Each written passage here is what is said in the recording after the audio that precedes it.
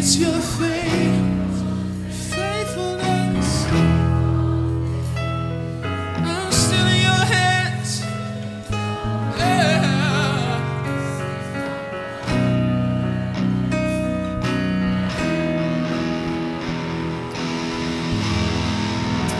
Come on, we believe that you won't fail us, God. Come on, give it up for Jesus if you believe that he can still move mountains. He's still moving mountains this morning. Come on, put your eyes on God right now. Come on, whatever mountain it is you're staring at, put your face and your eyes to God right now. Come on. The Bible says, where does my strength come from? Where does my help come from? Not from the hills, not from the mountains, not from the temple, but from the Lord. My help comes from the Lord this morning. Come on. Thank you, Jesus, for still moving mountains in our midst, God. Lord, every one of us that have our eyes on some type of mountain, God, we look to you this morning. You still move mountains. Your promise still stands. You're still extending your kingdom. You're still driving out darkness with light. We thank you that the light entered the world and the darkness could not comprehend it, could not stamp it out. Lord, I thank you that we've been translated from the kingdom of darkness into the kingdom of light. You've snatched us from darkness and placed us into your kingdom. We love you and we give you honor and glory for still moving mountains this morning in Jesus' name. Everyone said, come on, give it up for Jesus if you believe he can move a mountain for you this morning. Good morning, Transformation Church. Come on, before you grab your seat, look at somebody and say, he's still moving mountains. Look at the other person and say, it's one boulder at a time.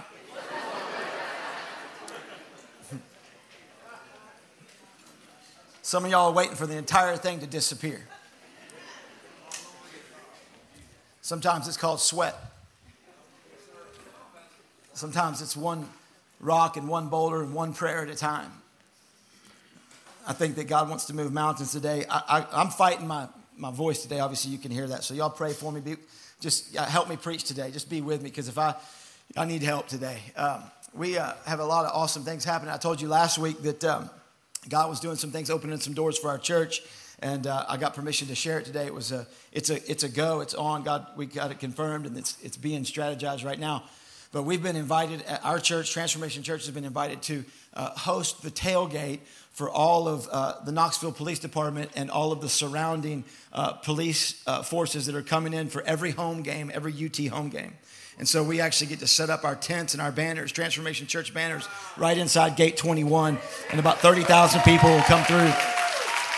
And we'll be handing out a good steak wrap or chicken wrap or some kind of, and we'll have a little air conditioner, a little generator, little seats for some of the officers. Listen, I know there's a lot of stuff going on right now in the news and with the officers in our police department and all those things. And so how cool is it that God would invite us in to be a bridge and to be a voice of love and just a hand of hope to those guys. They don't get paid for those games. They actually have to work those games, and so they're not allowed to eat in the stadium or anything. They have no food. They work about an 8-hour shift there with no food, and so sometimes faith is just saying, "Hey, we'll fill the need, right? Find a need and fill it." That's just faith. And so right here, this couple right here, the McGowans, they are the ones that kind of paved the way for us. Roland is an officer there. And his wife really helped us and paved the way with a lot of that. So just thank you for that. And we're going to see, this is just the beginning. And so be praying for that. We're also going to host a big family day for them and all their kids in May. And so it's a cool thing that God's doing. Pray for that. We're going to jump into the word this morning. And we're finishing or beginning part 2 of a Tangled series. And I don't know about this week for you, but this week for me has been a lot of different tangles. And so I don't know how many of you ever get tangled up in your week, you know what I mean? And so last week I kind of gave you some preaching on it and some thoughts of what can tangle us and looked at the soil of the heart. Excuse me. And I was looking at going a couple different directions for part 2, and I had some ideas and I was praying through it, and I just couldn't get settled with the word, and I just didn't know. And so then I got this word. And I felt like this was the word for our church and for someone. And then I was like trying to figure out if that was really the word. Come on, sometimes I got to try to, I want to hear God for us and for me. And then I was like, man, maybe this word's just for me. And it's not for the church. Maybe it's just for me. And so I started like like trying to prepare a different word. I was going a different direction, and I'm finding different stuff. I'm like, I'm going to go this direction, and it's not the word. But God just wouldn't let me come off of this word. I kept trying to kind of turn away from it, and God just wouldn't let me. And so I just believe it's a word for somebody. Maybe just it is for me, but I believe that somebody, if it's just one of you in here today, that God would not let me come off of this word for you. And so if it's for you, then this is God thinking about you, speaking to you, and giving you some direction today. Tangled series, Matthew 6, 20 through 24. Jesus is speaking. He gives a profound principle. He says this, the light of the body is the eye. If therefore thine eye be single, the whole body shall be full of light. But if thine eye be evil, interesting contrast, single versus evil. If thine eye be evil, the whole body shall be full of darkness. And if therefore the light that is in thee be darkness, how great is that darkness? The contrast is the single eye with light versus the evil eye with darkness. Judges 16, 20 through 22. And she said, the Philistines are upon you, Samson. So he woke up from his sleep and said, I will go out as before at other times and shake myself free. But he did not know that the Lord had departed from him. Then the Philistines took him and put his eyes out. Then the Philistines took him and put out his eyes and brought him down to Gaza. They bound him with bronze fetters, and he became a grinder in the prison. However, the hair of his head began to grow again as it had before he was shaven. The title today is From Eyesight to Insight. From eyesight to insight. Let me pray for you. Father, I thank you for your word. Jesus, I thank you. You said it wouldn't return void. And so let it go out today and do what it's meant to do. Holy Spirit, use it like a weapon. Use it like a knife. Use it like a surgical tool, and fix and change and encourage and strengthen our hearts and lives in Jesus' name. From eyesight to insight. I got a lot of Cuba stories right now, obviously. And so we were flying into Cuba. We landed, and we were all figuring out where we were staying as a team. There was only 9 of us, and there was about 2 other churches, about 40 people or 60 people total. When we got there, 9 from our group. And so they're telling us about Cuba and what to expect. And literally there's someone on every corner listening and watching. And so, that makes you a little uneasy. But, praise God for Cuba. We love Cuba. Cuba's amazing. And so we were just a little bit uneasy. We get there, and they begin to divvy up assignments and where we're staying. And we're staying in these Airbnbs. And so we're right on the coast, right on the ocean. And there's these Airbnbs, and, it's a third world. And so we're like trying to figure out, and I don't know where I'm staying. And Drew's the other guy on our trip. The rest is, my 2 sons. And then the other, adult male is Drew. And so, you're in a foreign country. He's military. Kind of want to be next to somebody that's military. You know what I mean? So it gets late, and they're divvying out room assignments. They got our bags. We got them on the bus, and they're putting us, different directions. And I'm like, okay, well maybe, I'm going to be staying in the same room with him, and the kids will be somewhere, and then the girls will be divided up. And Drew had one of his daughters on the trip, and so long story. It's about 11 at night by this point, and they're just now figuring out room assignments. It's dark. They're changing things up, and they're like, everybody back on the bus. We're going to take you to your little Airbnbs.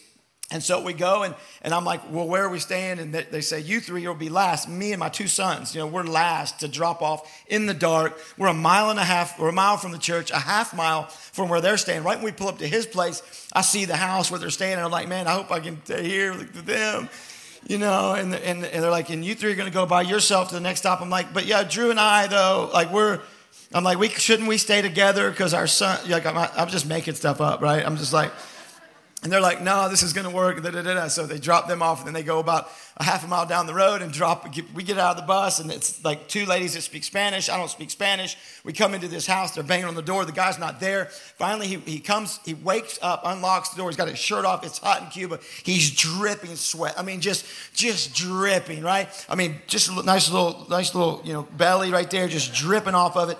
And they're like, you're good. You go in, and I'm just like, my God. And I walk in, and like, they told us we have to give our passports to this guy who takes all the information about us. And I'm just, in my mind, I'm just building fear is building. I'm like, he's taking my passport. People are watching us. I'm by myself with my two boys. In the room, we walk in, it's bad. Like, it's a little bit rough. I'm like, oh, man, a little mold smell, but it's cold. There's some air conditioning blowing in the rooms, but not the little foyer, but you can't touch anything. I mean, I'm like, this is rough. The dude's sweating. He's like, give me your passports. We sit down around this table. Everybody leaves us. I'm around the table. My sons are in the little living room area, and it's just, I'm just like, oh, and he's just talking to me in Spanish. I'm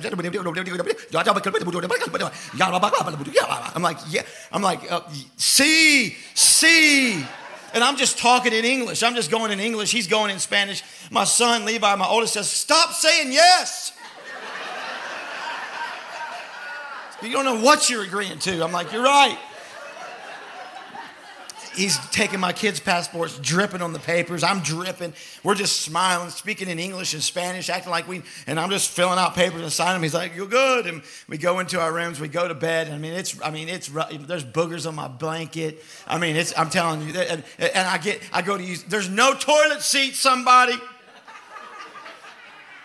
No seats. I'm just like, I'm just like divided in my heart. I'm seeing everything, and I'm just like, man, I got tension, and I'm like, I don't know, and it's culture, and it's not comfort, it's culture, it's Cuba, it's missions, and my faith. I'm just like, I can do this, we can do this, and I'm thinking cleanliness and safety and culture and mission. I'm divided in my heart, going in all these different directions in my mind. I'm like, do I run? Is this safe? Are we going to live? I don't like this. I don't want to stay. This is nasty. There's no toilet seats.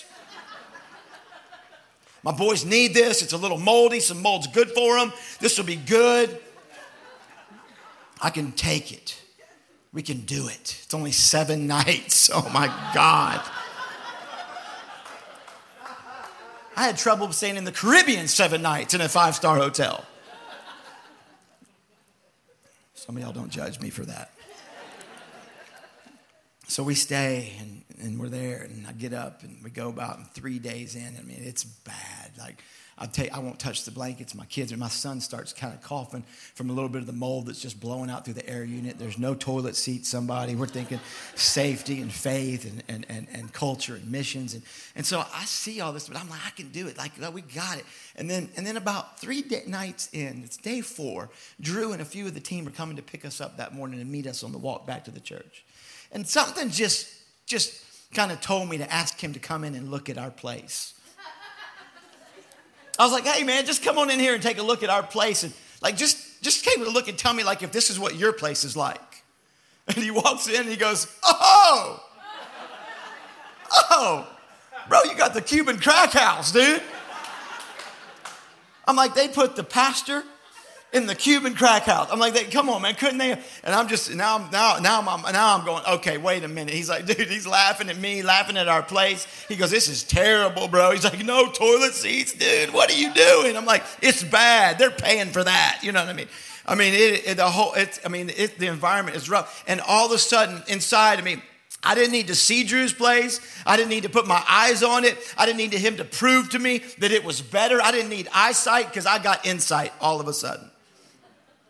All of a sudden, the insight that came into my heart just by knowing that there was something out there that was better, I began to say, okay, wait a minute. We move, and I'm not divided anymore. I'm decisive now. I've got some insight. I don't need you to tell me what it looks like.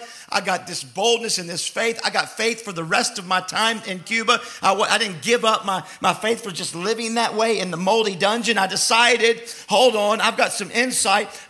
Devil, we ain't staying in the dungeon any longer. I walked up to the director and I said, devil. I said, hey, we got mold. We got no toilet seats. We got to go and we got to go. I said, we moving today. He's like, okay, no problem. He moved us. We got all moved that day. Check out the view from where they moved us to. This was my view. I think we have it.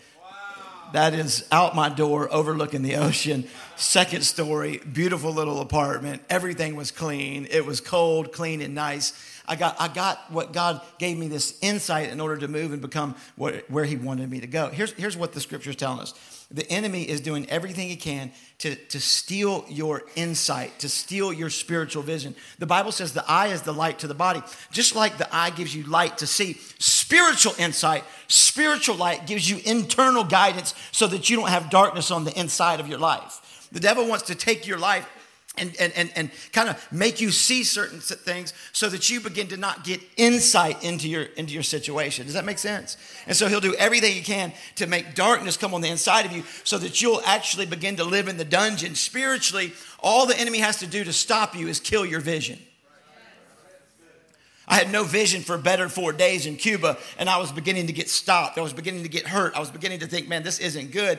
The Bible says that if the eye is evil, the whole light of your body is actually darkness. And it's weird word evil there, because you would think if the eye is evil, like if you're looking at pornography, if you're looking at guys wrong, or looking at girls wrong, or you're looking at money wrong, or you're looking at the wrong motives, or you don't like people, if your eye is kind of evil or suspicious, that's what we think, right? I've always read that verse and thought that. But if you look up what evil means, it actually means this. If your eye is full of labors, if your eye is full of annoyances, if your eye is full of hardships and focused on all your pressures and all the things that are harassing you by toils and annoyances and perils. Saying that literally the enemy wants to put your eye on the dungeons of your life, on the toils, on the pains, on the hurts, get you tangled into the toil and the hardship so that your eye begins to be dark. And if the darkness in you is the light in you is darkness, your whole life is dark, meaning you're focusing on all the wrong things. And now you've got this darkness that's tangled on the inside of you. You don't have insight anymore. And the enemy's stolen your insight, your faith, the internal vision that you have for your life. You can write this down. The devil wants to darken your eyesight to deaden your insight. If he can darken what you see, if you can put your eyes on all the pain and all the hurts of your life and marriage and problems, and you're weak, and he can get you going from a single eye. Jesus said you need a single eye. It's one heart, one eye, one vision, an enlightened vision. Jesus asked us over and over, asked people in the Bible, what do you want? When I was in that little Cuban apartment, I didn't know. Well, I want to do right by the culture, and I don't want to embarrass anybody, and I don't want to offend them, but I want a clean place. I want toilet seats, but I don't know if I should. I don't know. Until I got insight, then I knew what I wanted. What do you want? Write it down. Make it plain so people can run with it. What's your vision? Whatsoever things you ask when you pray. What do you want? What are you asking? He says, what do you want? What's your desire? People say, I just want peace. Do you know what peace is? The biblical definition of peace is wholeness of heart. One vision from God. Peace, shalom. Shalom, the word shalom means peace, but it actually means nothing missing, nothing broken.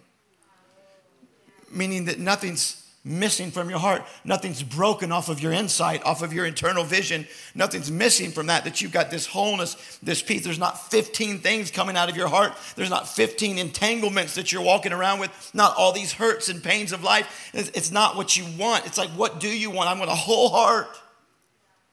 And we see the enemy trying to steal our insight by darkening our eyesight. And we see it with Samson. I'm going to just share the story of Samson with you. I got a few minutes. Samson, we think that Delilah brought him down. The reality is we meet Samson in Judges chapter 13 all the way through 16.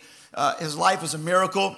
His mom wasn't supposed to have a child. She's up into years. And Jesus comes to her and says, you're going to have a child. He's going to be a Nazarite from the womb, unheard of from the womb. And so meaning that he was predestined with a purpose and a vision for his life from the womb. Predestined with one heart and one vision from God from the womb. Predestined and predetermined to have vision to set God's people free, to have this purpose to be a judge over Israel and set them free from captivity. The people of God had been in captivity under the Philistines for about 40 years. And so God brought Samson onto the scene. And Samson shows up and everything's going well in his life. And we think that everything was going well until Delilah. That's not true. Things began to get problematic before Delilah. And we think this story is a story about lust and sin. It's not. The story is way more than just lust and sin with this woman. And if you think it's just about Delilah and lust and sin, we miss the point of the story. The reality is it's about a man who's been hurt. It's about a man that has vulnerabilities. It's about the insight and that he had and the eyesight of things that he walked through, and he got tangled in some stuff. He is going well with life. He falls in love with a Philistine woman, and his parents didn't like that. This Philistine woman caught his eye. It says he loved her. He wanted to marry her. He said, Dad, go get her for me. And the father said, could you please find a different wife? I don't want you to marry her. Marry somebody from your own kind. Anybody ever had parents that acted that way? Come on. Still facing the same types of divides and tensions and racial injustices as we were in the Bible. And actually, the Bible says that Samson's parents didn't like her because it wasn't of his kind. And so they said no. Can you imagine the hurt that caused in his heart in the relationship with his own family? And the pressure on him to be a Nazirite from birth and to be perfect and not to cut his hair and not to touch anything dead and not to drink any wine. I mean, here's this guy. He's set apart from birth. I mean, it's a lot of pressure on him. And so, and the Bible says his parents didn't like this woman. But the Bible also has this word that says, but it was God's will he married her. Because he wanted to irritate the Philistines. And so he begins to go through the week-long celebration of marriage. And at this point, they're married in the Jewish culture. And so he marries her, and they're in the Philistine land. And he gets about 30 men and people that come from the Philistines to celebrate. It's a week-long celebration. They have not consummated the marriage yet because that's at the end of the week. And so they're partying, they're hanging out. He tells the 30 Philistines this riddle. He says, if you can solve my riddle, many of you know the story. If you can solve my riddle, then you can have 30 pieces of clothing. But if you can't solve it by the end of the week, you owe me 30 pieces of clothing. And so they can't figure it out. And so they get upset and they start asking his wife, what is it? What is it? What is it? What is it? What is it? What is it? They're pressuring her over and over and over on what it is. And finally she tells them, they come to him, they tell the riddle. And he says, if you hadn't have messed with my wife, if you haven't tried to, got my wife on your side, you wouldn't have known it. So he gets ticked off, gets a little angry. Spirit of God comes on him and he goes and kills 30 other Philistine dudes, takes their clothes and goes and gives it to the 30 guys that he owed for the bet. Come on, it's starting to go a little bit south with some anger. When that happens, it obviously causes a rift in the family.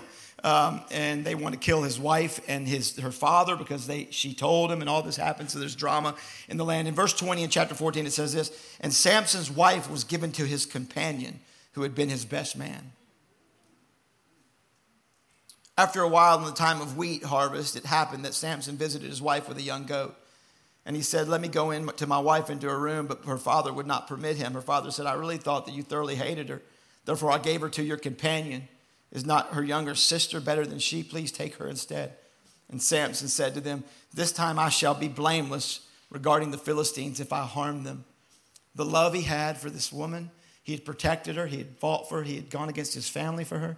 And all of a sudden she gets given to his best man. He goes up, shows up to consummate the marriage, brings a gift saying, hey, baby, I'm sorry. I didn't mean to kill 30 of your family members.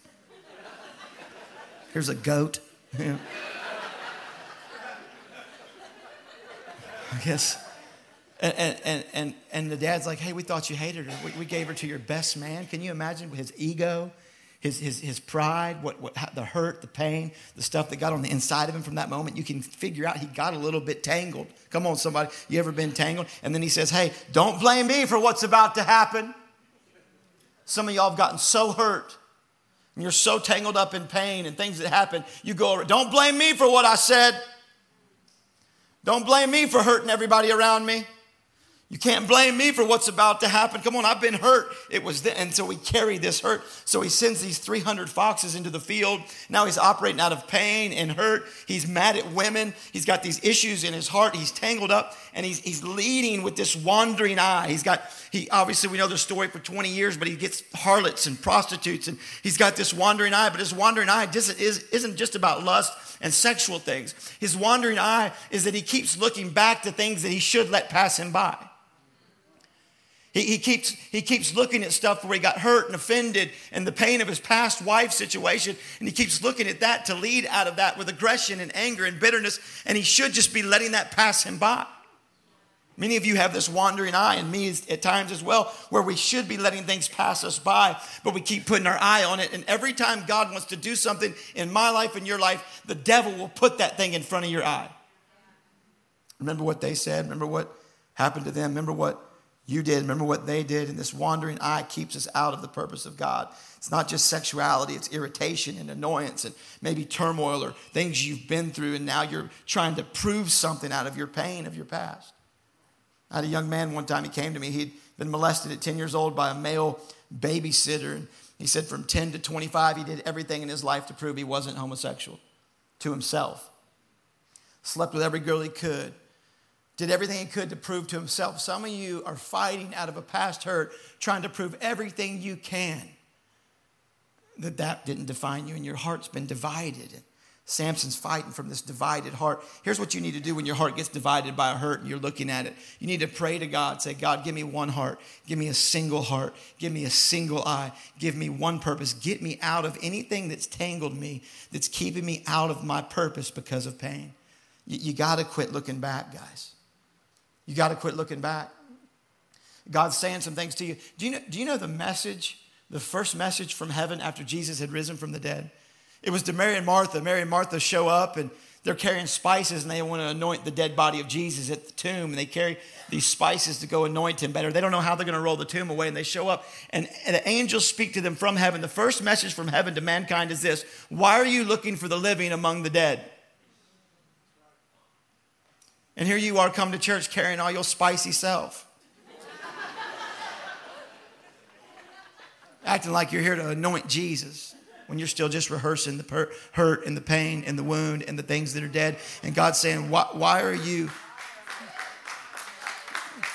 looking for the living among the dead? Come on, he is risen from the dead. He is alive. There's things that you can focus on. Get your eye on the things that are living in the things of God. Does that make sense? Come on, anytime we keep looking at the dead things, the enemy's trying to put out our eye. And so the enemy gets a plan. He gets a plan to take Samson down. They hired Delilah. Samson's born with one vision, one purpose from God, predetermined to deliver God's people. And now this tangled division in his heart has him miserable. He's with Delilah, but he's miserable in his heart. Tangles are things that will keep you out of your purpose because of past pain. I don't know what it is that has you tangled, but you're talking to your wife, but you were really hurt by your mom, and so you don't have any real love for her, and she can sense there's a barrier because you're still tangled when your mom left you at a certain age. You're talking to your husband, but you're really still tangled up where your dad abused or hurt you, and so you can't trust your husband whatsoever, and so he can feel that you really don't trust him in any decisions you made because you really are still tangled with your father. You want to give your kids something better because you grew up in pain and poverty and pressure, but out of your heart to give them something better, you're not really encouraging them, you're just pressuring them. And now you're building a bigger wedge and a bigger tangle in their heart. Do you know what I'm saying? You want to get advanced in your career, but you have a problem with your boss because you were hurt by an authority figure in the past. And so now everything you do to get advancement is through proving to others at an arm's distance that you're worthy.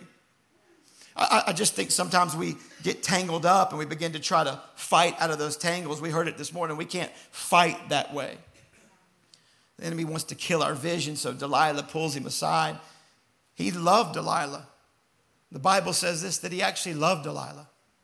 He wasn't lusting after Delilah. It says he loved her. She loved money. He loved her. She begins to ask him, what's your strength? What's your strength? What's your strength? And what are you doing? And there's this soul tie. I mean, it blows my mind, the vulnerability of Samson. You can't understand the level of vulnerability until you understand the level of his hurt with his first marriage. I mean, he's laying with someone that's trying to kill him.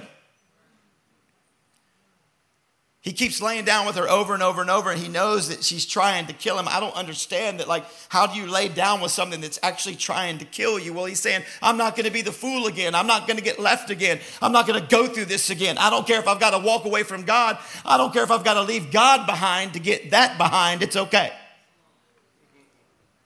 Some of y'all are leaving God behind to get some other kinds of behinds.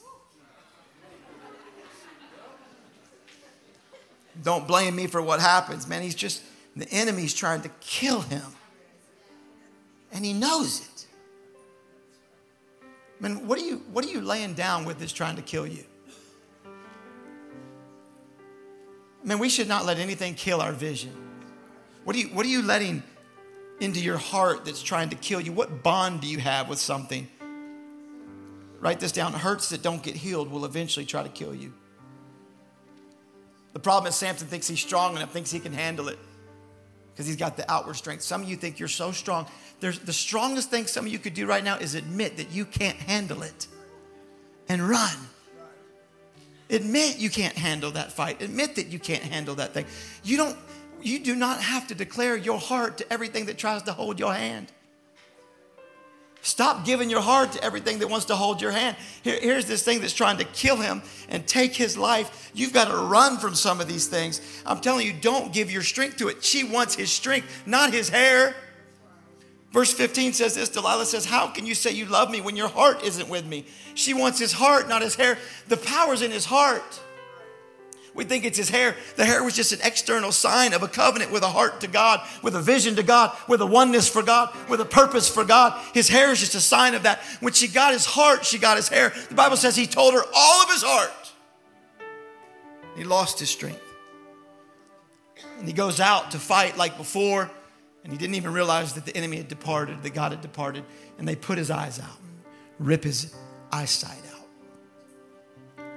That's what the enemy wants to do to you and I, is to get our eyesight with the situations and the things that we see, not just for that, but to get to our insight, to get to the internal vision and the purpose that God has for our life.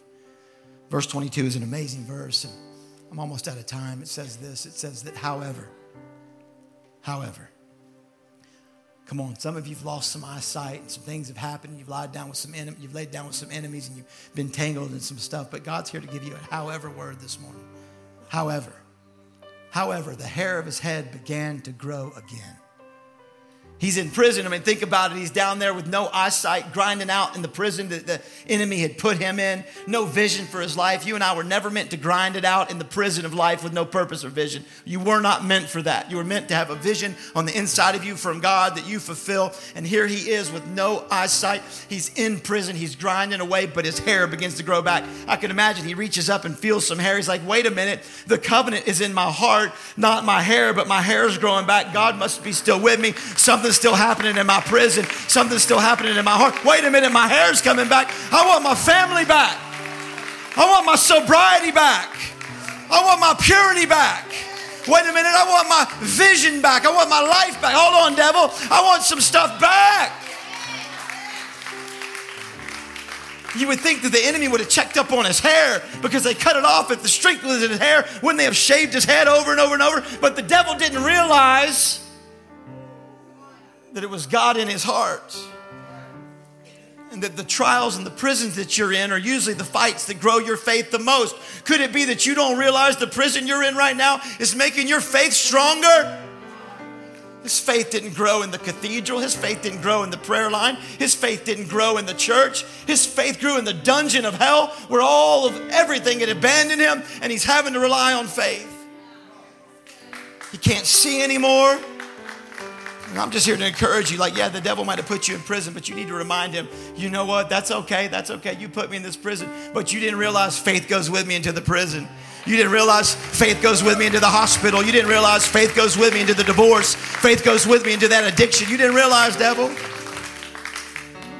The devil usually doesn't realize that your faith grows the best in the biggest battles. And so he puts you in these prisons, and then all of a sudden you begin to get insight. You need to tell the devil, I thank you for my prison because now that I have no sight, God's given me insight. Sometimes God has to take you from eyesight to no sight to give you insight. And you begin to realize that you're growing. I'm out of time. The Philistines get together. There's about 8,000 of them, and they begin to want to mock him and make fun of him. They grab Samson, they bring him out of the prison. They say, let's make him dance for us and let's mock him as they're drunk and they're partying. You know, sometimes you don't even realize you've grown in faith until the fight comes back to face you again. You don't even realize how strong you are until the things come to mock you again and make fun of you again. And something inside of you rises up and says, no. I'm not going back to that way of living. I'm not going back to that prison. No. I'm not. God, give me vision one more time and I'll give you my life, oh God. And they bring Samson out and he can't see, he has no sight, but he's got insight.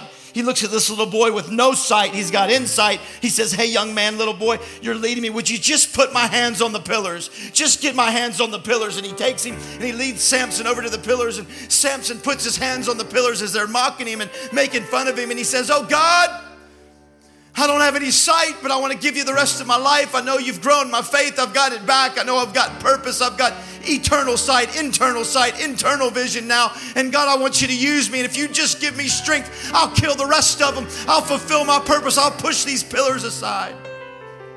I've got my hands on the structure of it, oh God. If you've got faith enough to put your hands on the structure of the thing, God's got strength enough to tear it down in your life. Whatever's mocking you, whatever's ridiculing you, whatever's been built to mock and come against you, whatever you're tangled in, come on, you got a new faith. Just push on the pillars in Jesus' name. And I promise you, it's got to come down. It's got to topple. It's got to fall this morning.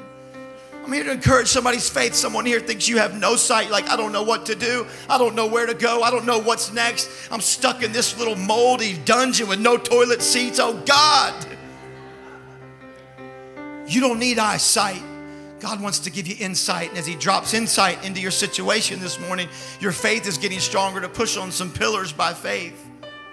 Come on, the kingdom's inside of you. Begin to push on your marriage by faith. Push on that addiction by faith. Push on whatever's mocking you and trying to take your insight. It's not too late. It's not too late. Samson said, God, if you'll give me one more vision, I'll give you my life with it. Come on, God's just looking for you to give him your life to instill the vision that he has for you. Some of you are so divided. You know, in chapter 11 of Hebrews, they bring Samson back out and talk about him. Do you know not one of his mistakes was recorded? Only his faith. Last thought, God doesn't record your failures, guys. He records your faith moments. Some of you are so worried about your failures, and God's saying, I just need you to grow in faith. I just need you to push by faith. Stand with me. Let me pray for you this morning.